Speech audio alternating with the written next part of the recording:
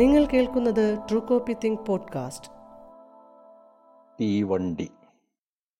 ആ തീവണ്ടി പോകുന്നത് എൻ്റെ ഗ്രാമത്തിലേക്കാണ്. പക്ഷേ അതിൽ ഞാനില്ല. എൻ്റെ ഉള്ളിലാണ് അതോടുന്ന റെയിൽപ്പാളം.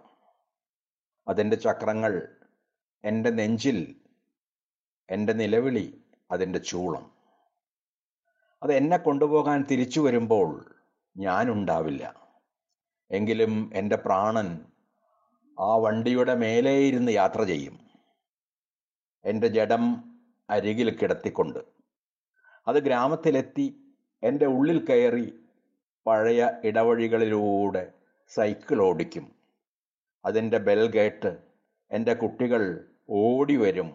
അബ്ബു വന്നു, അബ്ബു വന്നു. വന്നത് എൻ്റെ ജഡമാണെന്ന് ഞാൻ ഏതു ഭാഷയിൽ അവരോട് പറയും? നരകത്തിൻ്റെയോ സ്വർഗത്തിൻ്റെയോ? ഞാൻ അവയ്ക്കിടയിലാണല്ലോ.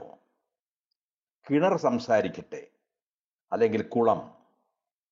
ജലം മിണ്ടുന്നില്ലെങ്കിൽ മുറ്റത്തെ മുരുക്കുമരത്തിലെ കാക്കയുടെ ഉള്ളിലിരുന്ന് എൻ്റെ പ്രാണൻ അവരോട് സത്യം പറയട്ടെ.